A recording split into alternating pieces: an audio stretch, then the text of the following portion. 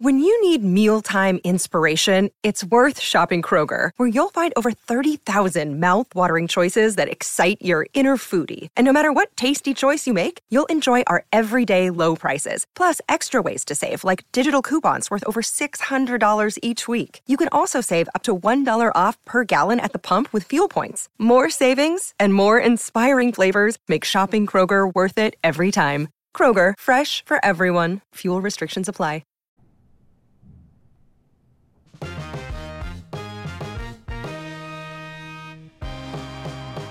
What's going on, everybody? Happy Monday. Welcome to Flow Wrestling Radio Live, Episode 7, coming at you. And yes, the funk is back, and it's never going to leave you again. The people have spoken. I listened, and I should have never gone away with my gut. Go with your gut. It's such a true thing. And I think this is a great start to Monday. Just hearing this song, it puts me in the mood. However, you know, coming off the Super Bowl, it was a fun game to watch, but in the back of my mind the entire time, I've been betrayed. And if you saw my preaching, you know that what was done to me, and you know I'm a man about it.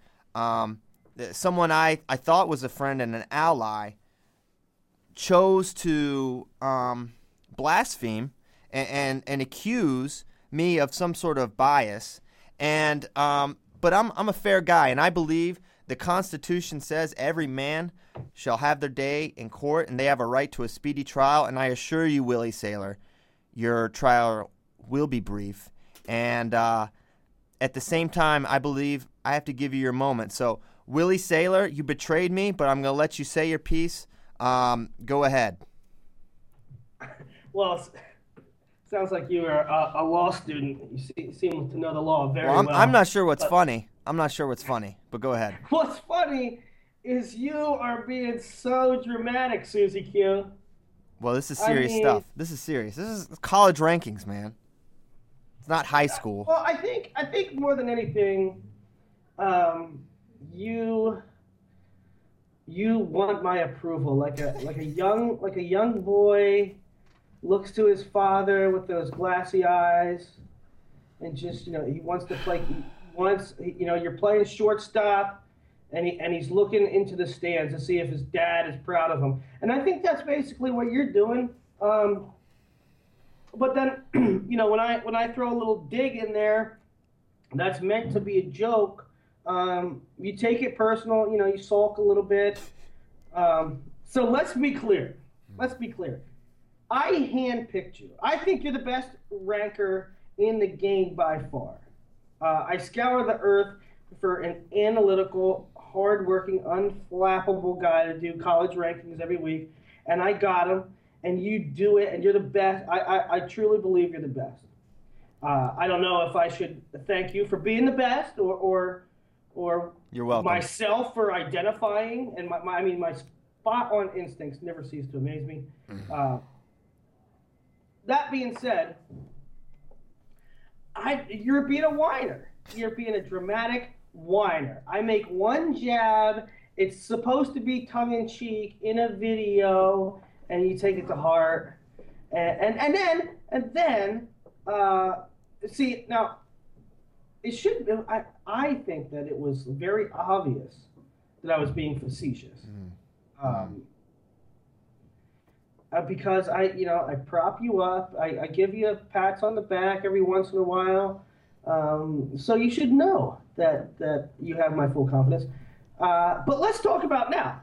You flipped the script in that preaching, totally over the line.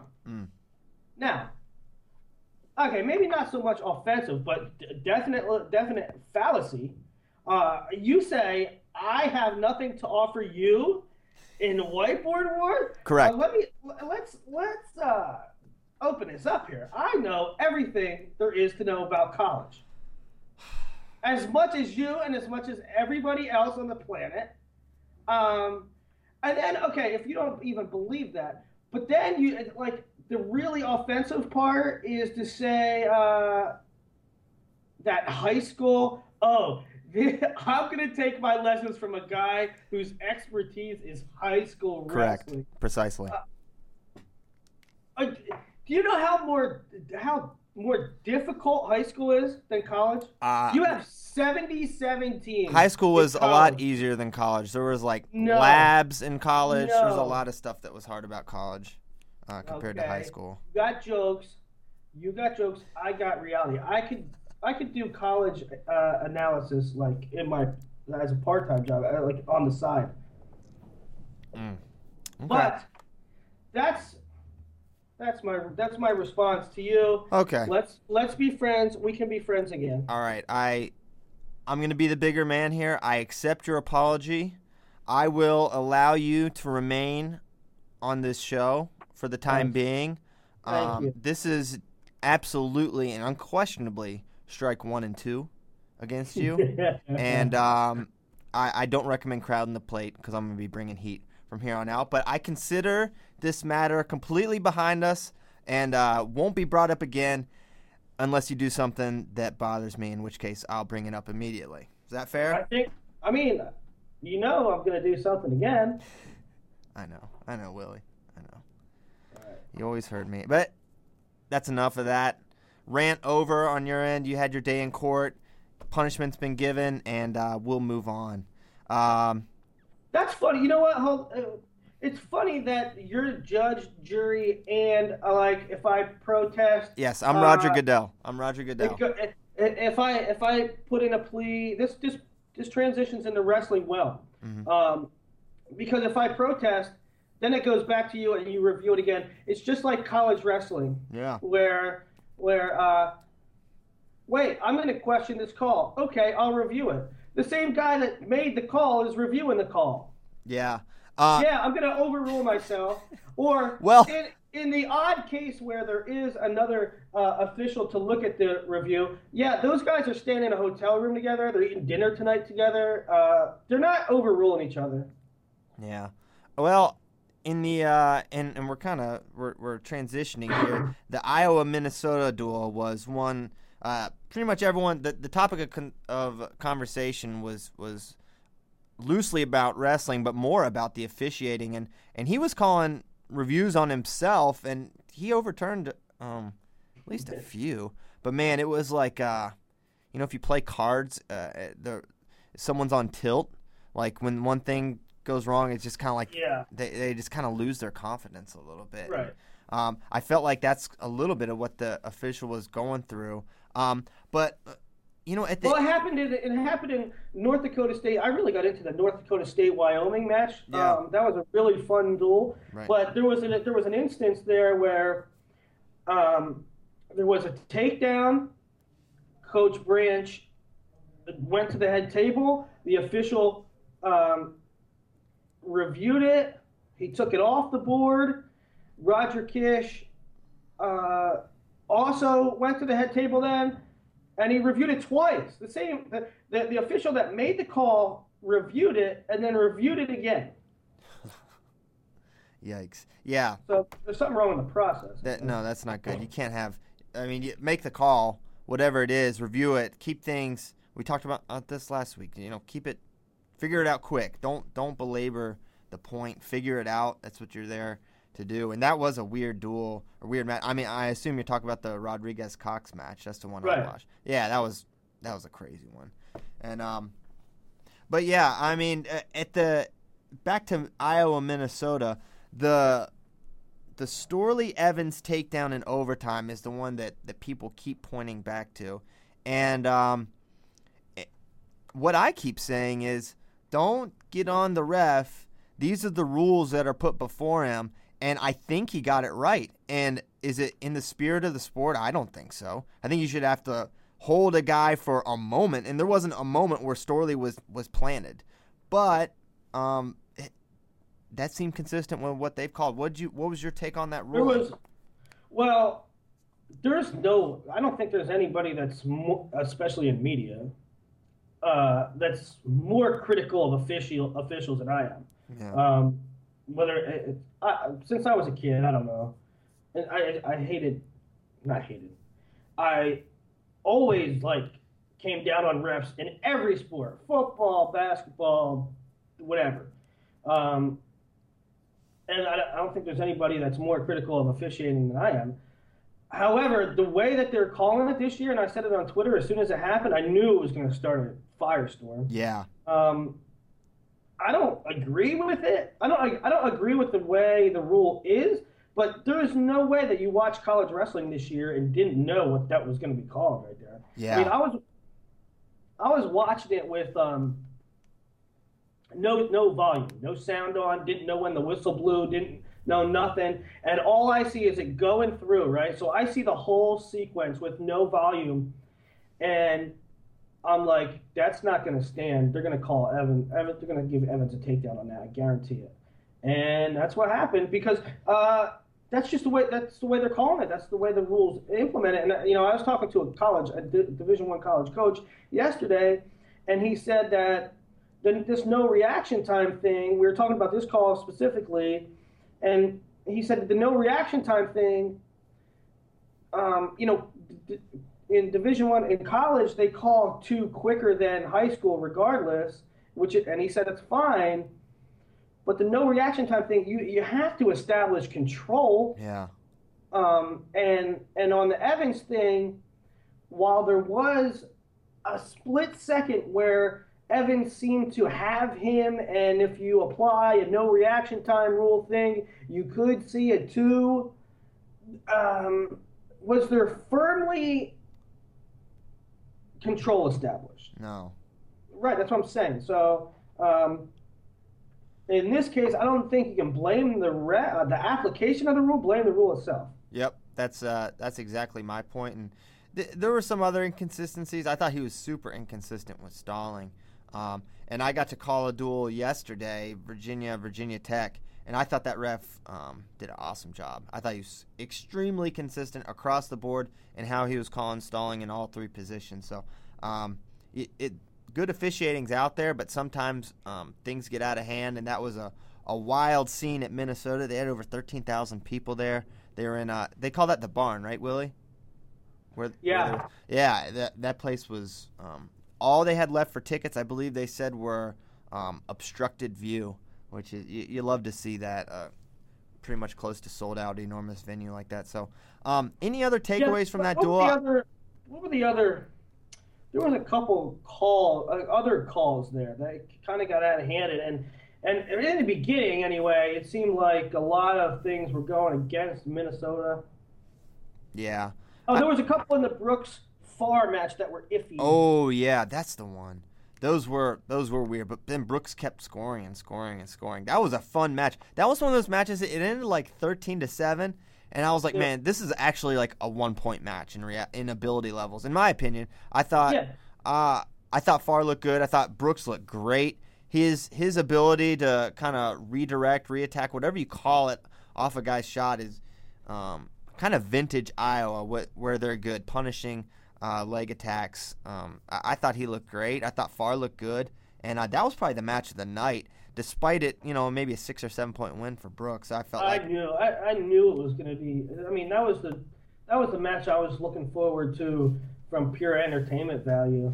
Those guys go at it. Yeah, they both. I mean, there were probably after, and I know Logan Storley and Mike Evans are hard to score on, but you're hard to score on. You make the guy hard to score on when you give yourself no opportunities to score. And there were probably 6 straight minutes, because neither guy rode the other, where they were on their feet. And was there a legitimate attack? I mean, no. It's like, well, that's another thing too that plays into, I don't know. Maybe the call with Evans is like, are you going to reward the offensive guy because he's the first guy that really took a risk? Yeah. And I mean, I guess you're seeing why, maybe they're apprehensive when, he gets put right on his back, but you got to figure he's maybe getting his hips back and posting the mat or something so he doesn't go flying like that. But I don't know, you like to see not just hand fighting, and that's kind of what some of these matches become when it's 2 good guys. And 84, that was a fun match. I mean, the only reason we're talking about Evans Storley is because they're good, right? Yeah, right. Well, and because of the call. Yeah. But Okay, a couple other things. What do you think of guys like Sorensen and Moore? Well, I mean, handicap Sorensen those. did. I knew that was going to be a close match with Short. Short is super hard to score on, and I like, Sorensen winning in different ways. You probably like to see him open it up a little more there, get to his offense a bit. But I mean, that's I'm not that's gonna how lie. it goes. What? I'm not gonna lie. Me and you had an argument last week, and I said Wanzak's Moore, and then Kingsley leads for half the match, and I'm like, if Kingsley pulls this off, I'm not going to let anybody live this down, and they got stuck. Yeah. Yep. I mean, one out of position shot, and Moore really made him pay. Kingsley was looking good there for a while, but that was a nice win for Nick Moore's confidence, I'm sure. And when he got that pin, it was kind of like duel over. Right. I kind of felt that way I felt that. You're expecting 3 there for Iowa, and you get 6 in a duel with that many toss-ups. It was, you figure it was game over. And the Dardanes-Clark match, I thought was that was a good watch, and it kind of cemented in my mind how good Chris Dardanes is and the problems Corey Clark is going to have.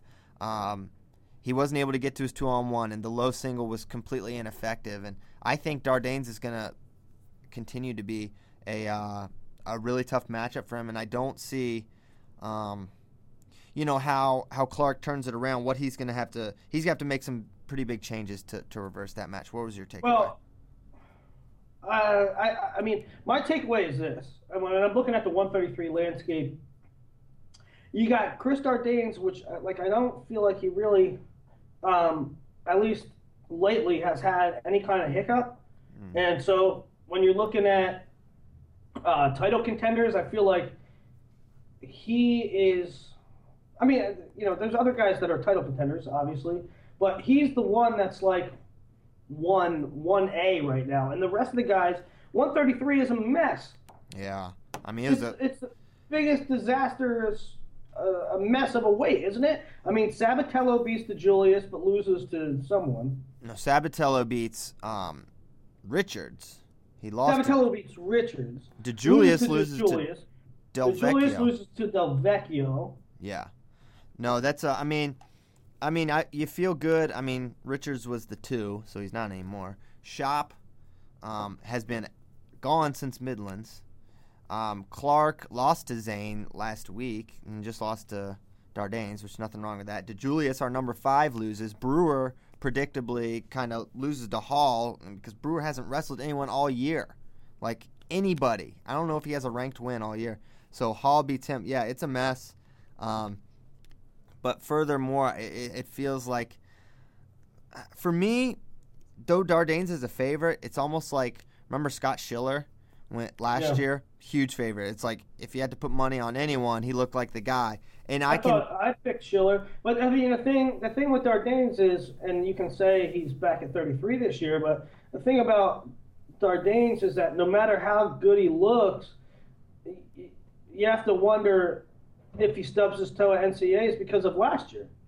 Yeah, I don't. I honestly don't. I think not because of last year. I think he could stub his toe. I think he could lose. I think as good as he's looked, I feel like, I'm trying to explain it. He's wrestled to the best of his ability pretty much every match. He just hasn't had that down match that are pretty much unavoidable throughout the 5-6 month season, right? Like, he's going to have a down match and he's probably going to lose.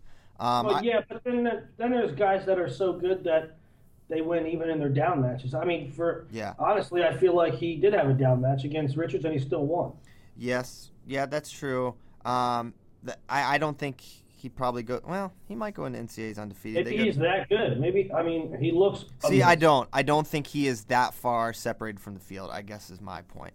And historically, I would say no, but the way he's wrestling right now, he looks unbelievable. Yeah, I mean, he got out on bottom right away from Clark, which I mentioned. I was like, don't even mess with going under. And he's like, no, I'm cool. And he got away pretty much immediately.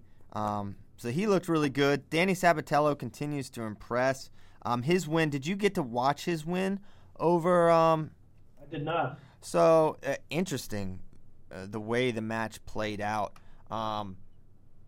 Richards nearly puts him on his back, but they go out of bounds. Then Richards gets a takedown, but then it's waved off because he didn't quite have the ankle. So it was really trending Richards' way. Then Sabatello shoots this kind of real extended double, and he's really long, horses it up, gets the finish, and then Richards gets away, and then Sabatello really rides him, which is something almost no one's done this entire year, including AJ Shop, which is ride Zane Richards. So he gets a pretty tough ride on him and just hangs on for the win. So that's back-to-back weeks. He beat Gillibrand last week, and now he beat Richards. And you got to start thinking Danny Sabatello, potential All-American this year for Purdue, one of the few guys. For sure. Now let's talk about we talked about the mess at 133. But let's talk about Richards' teammate Delgado making his debut, and he makes his debut, and it's very underwhelming. He had a 3-2 win over Polachek from Maryland, and then a takedown at the buzzer. Right? Yeah. So, and it wasn't even off. So I watched the Maryland match against Polachek, and it's just apparent that shoulder. I mean, he's got that huge thing on his left shoulder, which is his single leg side, and we've all seen him get to that single, dart in, be extended, horse it up, come out the back door. We've seen it done 1,000 times, and he couldn't do it. He wasn't able to get to it. He was trying to finish on the other side. He just really struggled. I don't think he got a takedown against Polachek. He got got a riding time point and an escape and something else, I think. He didn't have a takedown? Maybe he did. I could be wrong there. All right, so let me ask you this, though. I don't look at other rankings anymore, to be honest with you, unless they're referenced or unless there's I'm just curious about something, right? So, yeah. I mean, all kidding aside, I think your rankings are the best, and I trust in your rankings, and I go to them. But other rankings, I know from the past, they've had this policy of taking guys out a little for injury, and I think it's a little disingenuous. You're acting like the guy doesn't exist. Like, I don't know why. Yeah. But anyway, so you kept Delgado in. You kept him at 1. Yeah. And Delgado has been amazing, and he's been to the finals, and his number 1 is certainly deserved. Yeah. But now he comes back. Do you reevaluate and say, this isn't the same Jesse Delgado? What do you do with Delgado? Right? I don't know. I appreciate the confidence, but I mess up, I make mistakes, and I still don't know what the right call with Jesse Delgado is or was.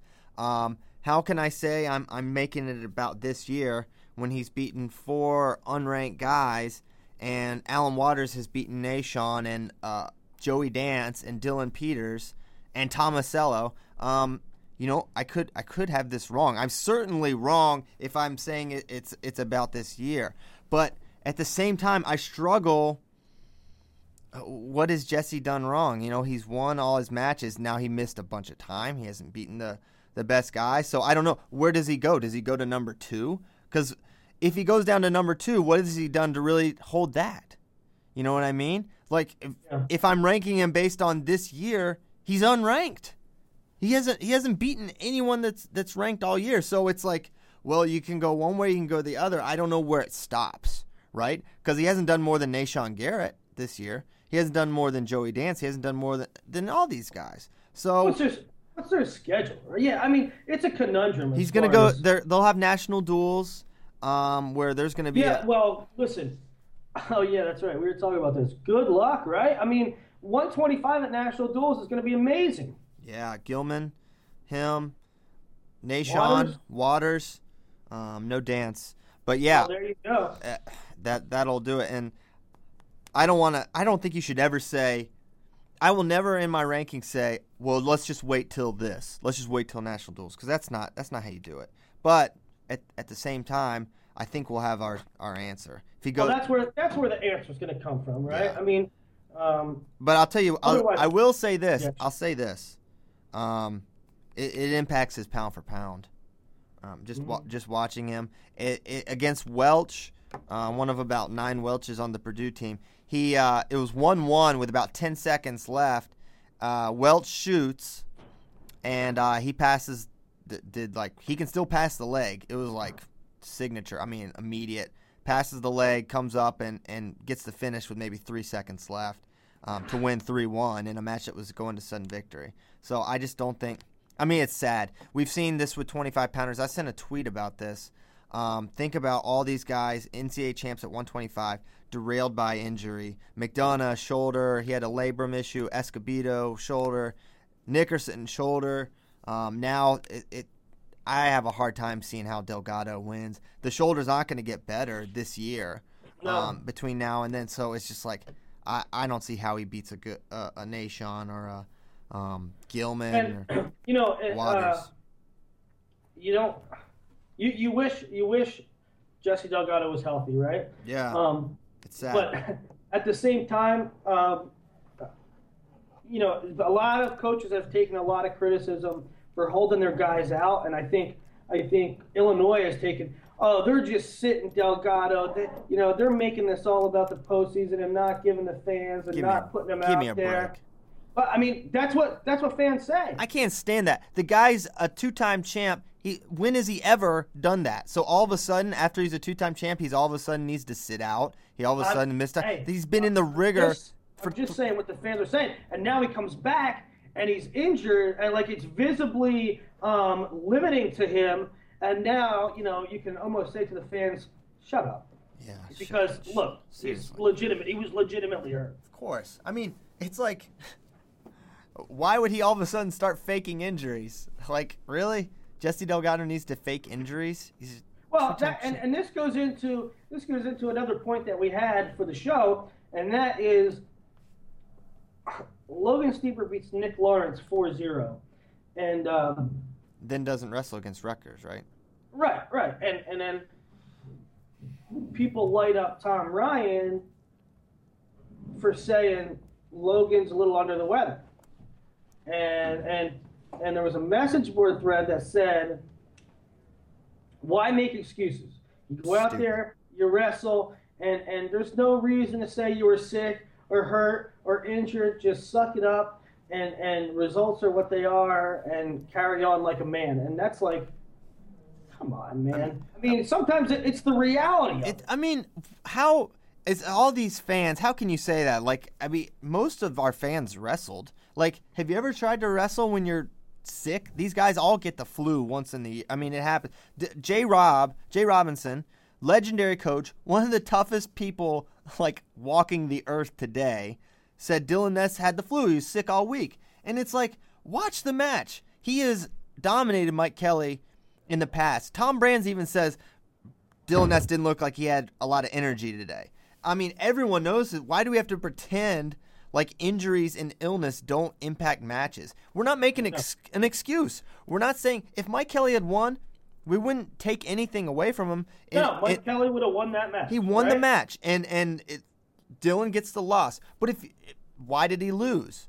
Okay, well, Dylan Ness had the flu, and he was sucking it up. And instead of respecting the guys for putting it out there, for putting it on the line, we rip them and we don't rip them. We rip up anyone that makes an excuse for them, and then it kind of gets projected on them. And then we wonder why they sit. Well, they get ripped when they wrestle and lose. Right. They get ripped when they wrestle and they lose, and then they get ripped if they win. They suck it up, win, and then say that they were sick or hurt. I'll tell you, there was goofball people. There was goofball people after Jordan Burroughs won the Worlds with a broken foot and screws in his foot that said, well, a real man wouldn't have mentioned it. Oh, my gosh. Really? Who's going to talk to Jordan Burroughs about what being a real man is? I mean, there were people that said that. I mean, how stupid can you be? Dumb. Those are dumb words. I don't get it. And, I mean, Logan Stieber has bonused everyone he wrestled all year. And not to disparage Nick Lawrence, he's unranked. He'd been ranked before. Just lost by the same margin to Steven Rodriguez. What I mean, are we just going to assume that Steven Rodriguez or that Lawrence is right there with Logan, or can we factor in other things? He beat him 4-0. He majored Devin Carter this year. Okay, he majored Anthony Ashnault, but now he can't beat Lawrence by more than 4. Is that really what you think, or can we maybe entertain the possibility that he's sick, and when you're going through 7 minutes of muscular and cardiovascular hell, which is a wrestling match, it maybe would impact your endurance and strength. Maybe. I mean, can we not talk about that? Do we have to be such man's man? And that's the whole thing. It's like this false narrative that you're tough and no excuses. It's such BS. It's so like I don't know. It's Neanderthal. Yeah, Neanderthal. Exactly. That's what they are when they talk like that. Well, a lot of times I rag on wrestling fans a lot. They deserve it. They deserve it in many instances. But, I also read a lot of other sports articles. And, nowadays they have comments at the bottom of the page. And some of the, when you read football and baseball articles and just some of the stupid garbage that comes out, like just asinine stuff that comes out of general sports fans' mouth, it like helps me. It reminds me, like, there's a population in every sport that just they don't know what they don't get it. They don't get it. So, guys being sick and injured is a reality, and let it go. Yep, I agree 100%. Yet, one other thing, we glorified Jordan's flu game, where it's made this huge deal that he has the flu, and that gets out there. So he is coming to people telling them he has the flu and this and that, but it's this iconic moment. And but in wrestling, no, you can't do that. So it's like sometimes wrestling fans are backwards, and I guess that's nothing new. But so that was my takeaways. To kind of get back to Delgado, I just don't see how he wins a title this year, looking like that, and I don't see him holding on to that number 1 ranking much longer. And I don't know if I've done this right with the ranking, but I don't know what the right solution was there.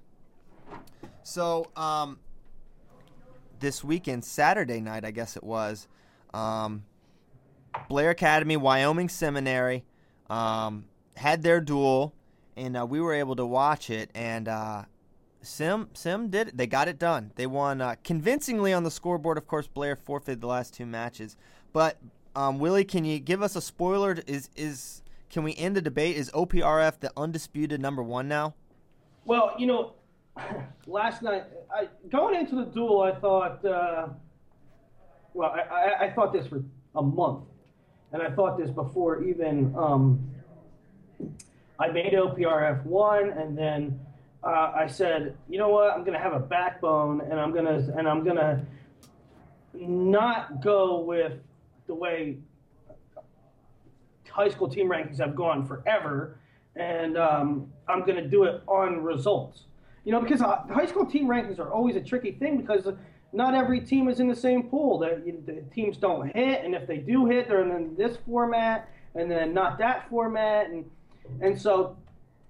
But I'm using, if the teams were in the same building, that result takes precedent, as opposed to me examining lineups and reevaluating. So even before I made Blair number 1, I thought Blair would get beat by Wyoming Seminary, and if you read my preview and my picks, before the duel, I had Wyoming Seminary winning, and I think I got 1 match wrong. So it kind of went exactly the way I thought, or very close to the way I thought. And I said to myself, if Seminary wins and beats Blair, which I think they will, OPRF will be number 1. So that happens. And I look at, during the Super Bowl, actually, I write down, type up Wyoming Seminary's lineup, and against OPRF's lineup. And in my brain, I'm thinking, OPRF will win this no problem. And then I look at it holistically, and I'm like, oh my God, this is a really close duel meet. I mean, super close. Yeah. So I put it out there. on Twitter and Facebook, and it started this big long thing with like 100 responses, most of them from Wyoming Seminary fans. And the duel would be really close, and I wouldn't be surprised if OPRF won, and I wouldn't be surprised if Seminary won. However, back to real results, and a ranker's job is not to play God. A ranker's job is to take all the data that's available and put it to use. And the data that we have is that OPRF beat Seminary at Ironman by about 33%, 173 to 134, so almost 40 points. And when they were in the same building, OPRF won, right? Okay. So to me, OPRF won. So they're number one.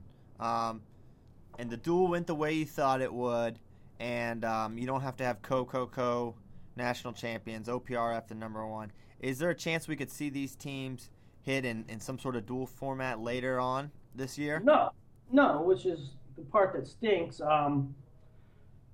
I would like to do it at Flow Nationals. I'd like to get OPRF and Wyoming Seminary. They don't have to wrestle at Flow Nationals. I mean, the individuals don't have to enter the Flow National tournament. I wouldn't do that. But they just wrestle a duel at Flow Nationals. But it's tough. It's almost. But that's April. The kids are spring sports. I would love to make it happen just for the sport, just for the kids to have the opportunity to wrestle. Yeah. I think it'd be really cool. But there's so many factors. Can kids hold weight that long? Right. Is the break between their championship tournament, and it's not in their training cycle. Another consideration is FILA cadets are right in that wheelhouse. Is their training cycle messed up because of freestyle and folk? And you know, I want kids competing at FILA cadets, you know? Yep. Okay. Well, I'm glad you have a solution there. I'm glad you have your answer. I know you were laboring over this decision for a while, and you can have a little bit of peace in that decision. I couldn't sleep. Couldn't sleep. Poor Willie. Well, you stay up late, anyways, Willie. You got some bad habits. I was gonna say I had to stay up late last night to watch the Super Bowl, but for you, you're probably you're just getting up then, right? Yeah. What'd you think about the game? What'd you think? That was a great Super Bowl, right? Yeah, it was. I don't know. It didn't play out the way I thought it would at all. Do you remember? Hey, you're a Redskins fan. Do you remember Timmy Smith? No. You don't remember Timmy Smith? This may be your generation, Willie. I am older, but not that much older. Listen, Timmy Smith was like Redskins' 8th string running back, and all he did was come into the Super Bowl. Nobody even knew who he was, and he set a Super Bowl record for rushing yards. He ran all over the Broncos. Yeah. What year was that? Like 89? 87. Okay, I was 2, so. You were 2? I was born in 85, bro. Oh, Lord, I'm old.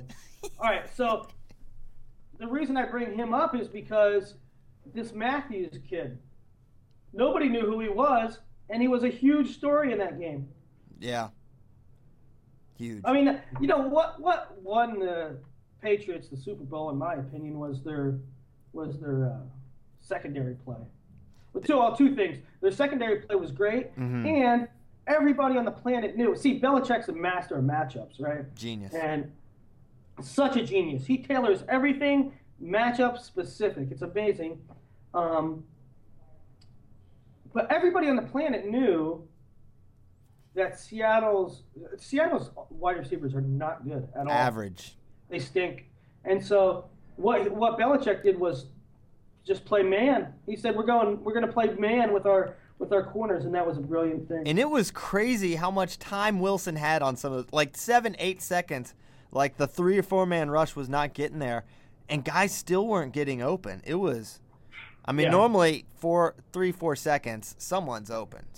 And Wilson has this knack when the play's extended. You're just like, oh, okay, they're screwed. make something happen. There was this air of inevitability when Wilson got the ball back with 2 minutes. I would have bet my very life that they were going to come down and score a touchdown, and everything was going according to plan. I thought so too. And like, the Seahawks have this like Yankee magic, right? Like they just make stuff happen to win when it comes out of nowhere. And so, I feel the same way. You just thought that Russell Wilson was going to make it happen. And that stupid catch was just like, okay, it's David Tyree 2.0 here.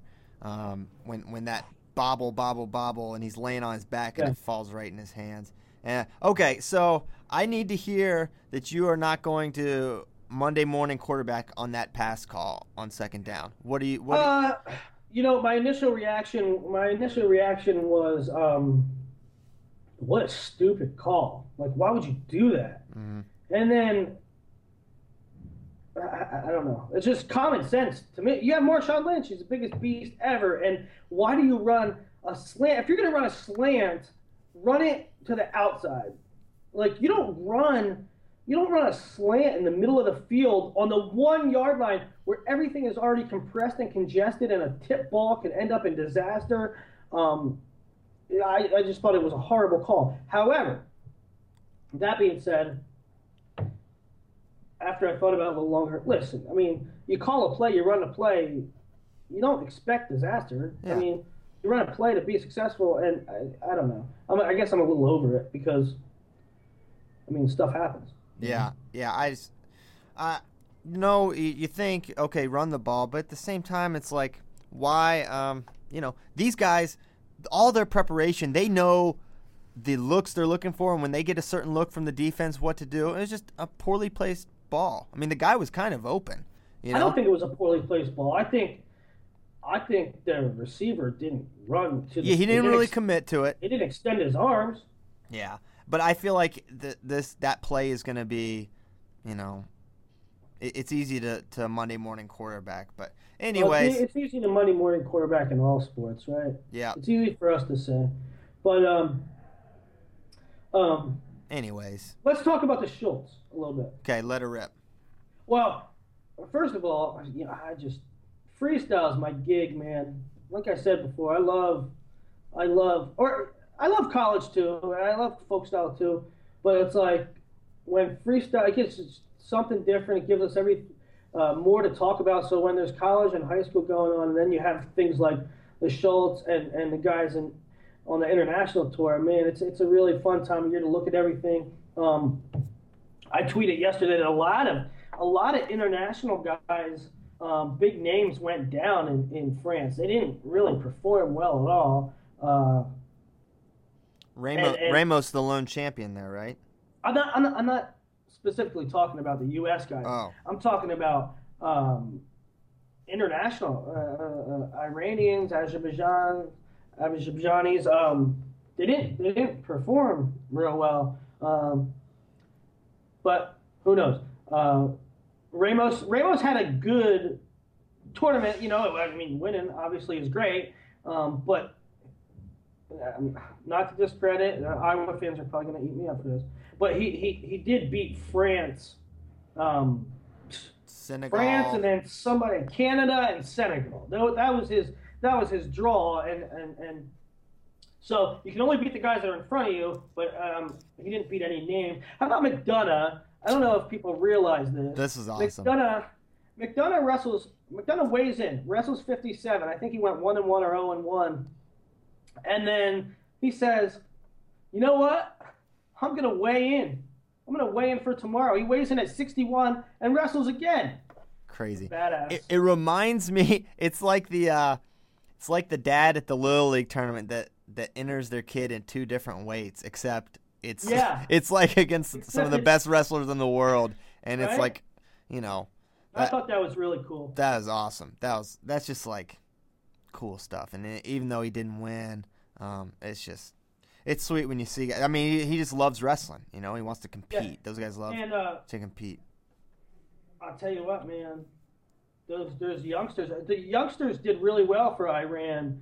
I think the guy that I'm not 100% sure. I looked at results, and I didn't dig deep and investigate to be honest with you, who all did what. But I think the guy that beat Pico at the Junior Worlds, I think he won it.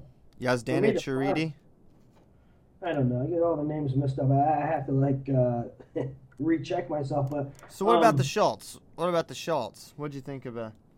How much of that did you catch? What were your thoughts there? I caught most of it. I thought, hey, did you watch? You didn't watch. You had a busy weekend. Did you get to see J.O. Rutherford? No, sadly. I had somebody come at me.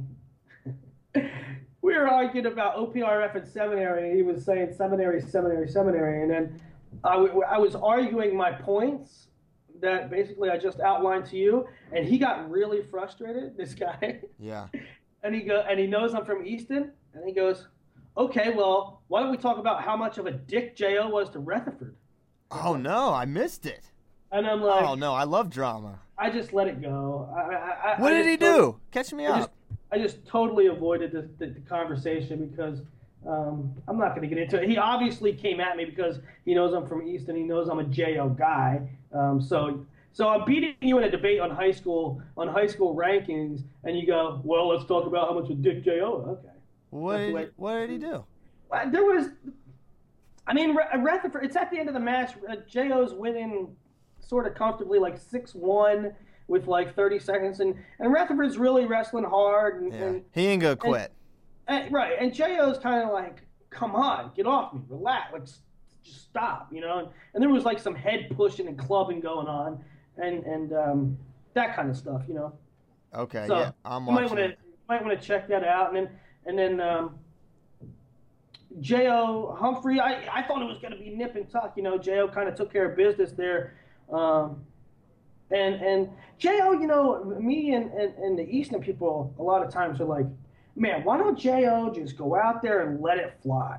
Like, why doesn't he just, like, if you're in a takedown tournament, which is essentially what a freestyle match is, nobody's going to out-wrestle J.O.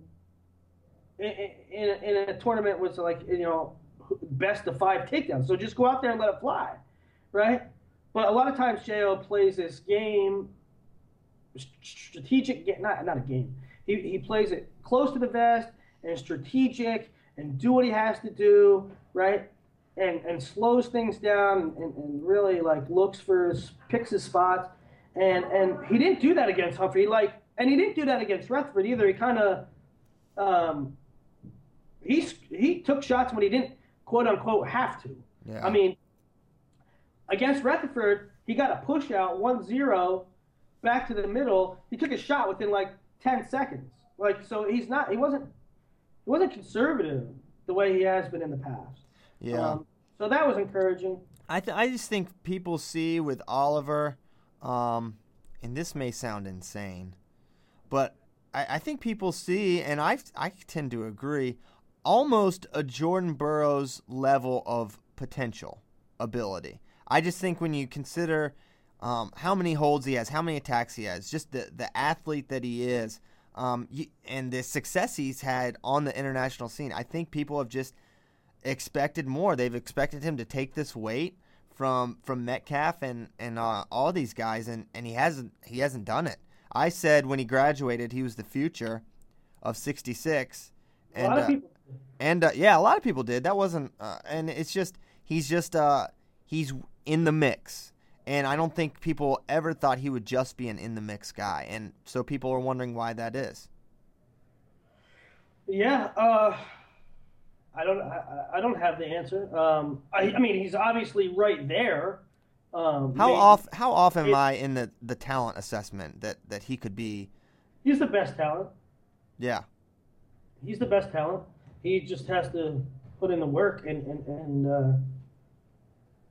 get the job done. Really, as much as I love Jordan Oliver, and as much as I would love to see him make a world and Olympic team and be the guy to represent our country, he has to take it from Metcalf, and he has to take it from everybody. And Metcalf has been the guy, and you know, I don't know. There's a lot of people that say. But not just about 66, about a lot of weights. They said it about Gavin, too, to be honest with you. A lot of people say, okay, Gavin wins our domestic tournaments to make the team. But wrestler X is the guy that would perform better on the world stage. And some people have said Metcalf always wins our domestic tournament to make the team, but the better guy to represent our country and do better at Worlds is Jo. Yeah. And well, you know what, that would maybe may not be truth to that. Why there may or may not be truth to that. If people have gone so far to say, and Russia does it, other countries do this, that other countries feel the same way about their guys, yeah, and they just hand pick a guy. If we in the United States of America yeah, made it a dictatorship and didn't make it a meritocracy, that would never fly. Well, you cannot just hand pick your guys.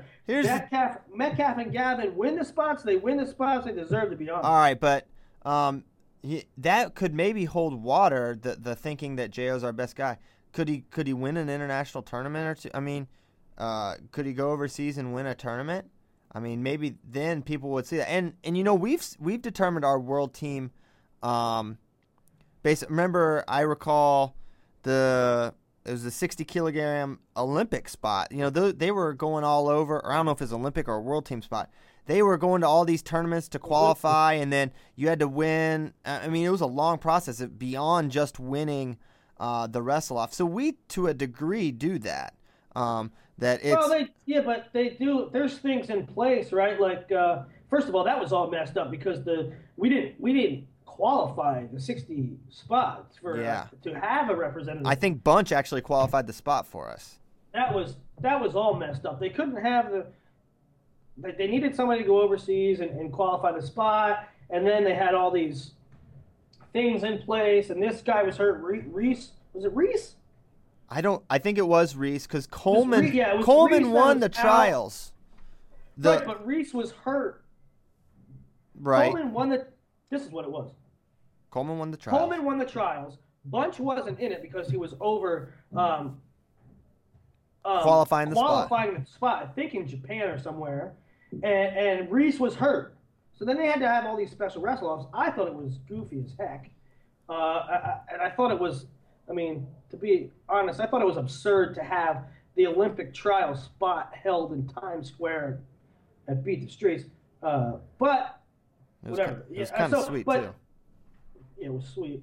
But at the end of the day, though, Christian, all of that, you had to win the spot. They didn't hand pick. I mean, and there is things where they put in place like, well, if you're the Olympic champion or world champion or this and that, you have a spot here and you have to beat them twice and 2 out of 3 or whatever the case is. I forget exactly what it is. But they do have things in place to try to protect the best guy or who they deem the best guy. But it's still meritorious. It's still based on winning. It's not where Russia has a guy win their Russian team trials and then the coach says, yeah, you won the trials, but we're going to take this guy. Yeah. And then the one year, Sargush loses 2 years ago, and then they don't send him, and that guy goes 1 and out. That was silly. So you can kind of understand why they go that way. I mean, it probably wouldn't fly here, but at the same time, if Russia sends Sargush, not last year, but the year before to Worlds, it's probably a very different tournament, and they don't go 1 and out there, but. You see both sides, and I don't know. Yeah, I don't know what to make of how we determine the world team. But there was a big story the other year. I think it was a Ukrainian guy, and I know Lee Roper is listening right now. Lee might be able to tell me who it was, but he was a returning world. I mean, he was a former world medalist, and he made all these teams, and the Ukrainian. The Ukrainian coaches would not put him on the team. He was the best guy. And the Ukrainian, there was inside politics and stuff, and it really, really divided the Ukrainian camp, the Ukrainian team. Wow. And so I don't think it's good precedent to set, especially in the United States where it's always we're so used to a democratic, fair process. Yeah. I like our process for the most part. It was wonky for the Olympic spot, but they did what they had to do to make sure we had a guy that could go to the Olympics, and that's kind of you got to take care of that aspect first. We good on the Schultz freestyle stuff? Yeah, I think we're good on the Schultz. Yeah. So yesterday, man, I had a blast yesterday. My brother came with me. He ran the camera for the UVA Virginia Tech duel, and I'm telling you, a lot of people watched, which I was pleased. It was a blast. It was a crazy environment, and the sound in there was like nothing I'd ever heard. When the crowd got going, and I don't know how much came across in the broadcast, but it was really cool, and it was a very fun duel, and I'm so excited. We got two more of these, one Friday night and then another Sunday afternoon, and what are going to be two very exciting duels. And as someone that watched, what was the viewer experience like from your computer, Willie? I loved it. I loved the atmosphere. You could tell that you could definitely hear the crowd. You could definitely tell that the people were into it. I thought it was a really unique thing. But the thing about being unique is, all the credit in the world to Virginia Tech and the SID and AD for making it happen, and Kevin Dresser. However, darn it, why is this unique and not standard, right? Like, why don't more schools do this? And we're I guess we find out as we go, like, why are some tournaments held and they're rolling up mats next to the finals, and why are some held in an airplane hangar that's open and empty and cold and sterile and has no fan experience or fan participation, and as great as the wrestling is at Who's Number One, a huge component of that is the presentation, the venue, the banners that are hanging, and the crowd being on top of you, and a lot of the success of and the coolness of wrestling is the presentation. Yeah. Yep. And I was saying this. I was talking with my brother on the way back. I was like, why didn't this happen everywhere? I know not every school, and Virginia Tech has a lot of stuff going for it. It's a huge school, has this brand new Broadway theater, and that's not realistic for everyone. But man, can we see this more and more? Doesn't every school probably have some sort of a unique venue, some place that can be presented in such a way that you get this kind of experience? Because I think that was an experience. It wasn't just a wrestling match, and nothing amazing honestly happened in that match. It was a good duel. It went almost completely chalk. Well, that's what I'm saying, right? Wrestling is just one part of wrestling, of an event. Football, Super Bowl is only one, the game, the play is only one part of it, right? Yeah. I mean, but it's built into this huge advertising thing, pre-game, halftime, uniforms, college, especially in college now, a little bit in the pros, is what uniforms are they going to wear, and so there's a lot of peripheral things that go into any sporting event. Yeah. Well, it was good. I enjoyed it. I hope it's something we see more. You see some schools, they're toying with the outside thing, some of these nice weather campuses. I think that's cool. A lot of West Coast schools have done it. So hopefully this is something we see continue. Hopefully other schools, and I know Tech wants to make this a semi-regular thing. They want to do this every year. And I think after they have this first round and see how all three duels go, then they can determine if that's realistic or not, because there's a lot of moving parts there. But Willie, we are coming up on our hour. We went over last time, and it messed with your head. You didn't like it, and I thought about more, and I think you were right that it's best to keep this at an hour. Maybe it's OCD. Like when things aren't regular, I flip out a little bit in my brain. Okay. Well, I didn't want to put you in that place, and I'm glad. There are some other things we could hit on, but Not today, maybe I we don't think. maybe we get to that on Thursday. Mm-hmm. Yep, so we'll be doing this again Thursday. We'll give you a little weekend preview. We'll have some other things, a little broader topics that we're going to hit on. And, Thursday, 9 a.m. Central to 10. And, of course, all these are available for download on iTunes. Subscribe, 5 stars, say something nice. Christian, my response, I'm allowed to be on the show again maybe next time? You're going to let me do that? I said what I meant, and I meant what I said, that everything is forgotten and forgiven, and just never, ever cross me again.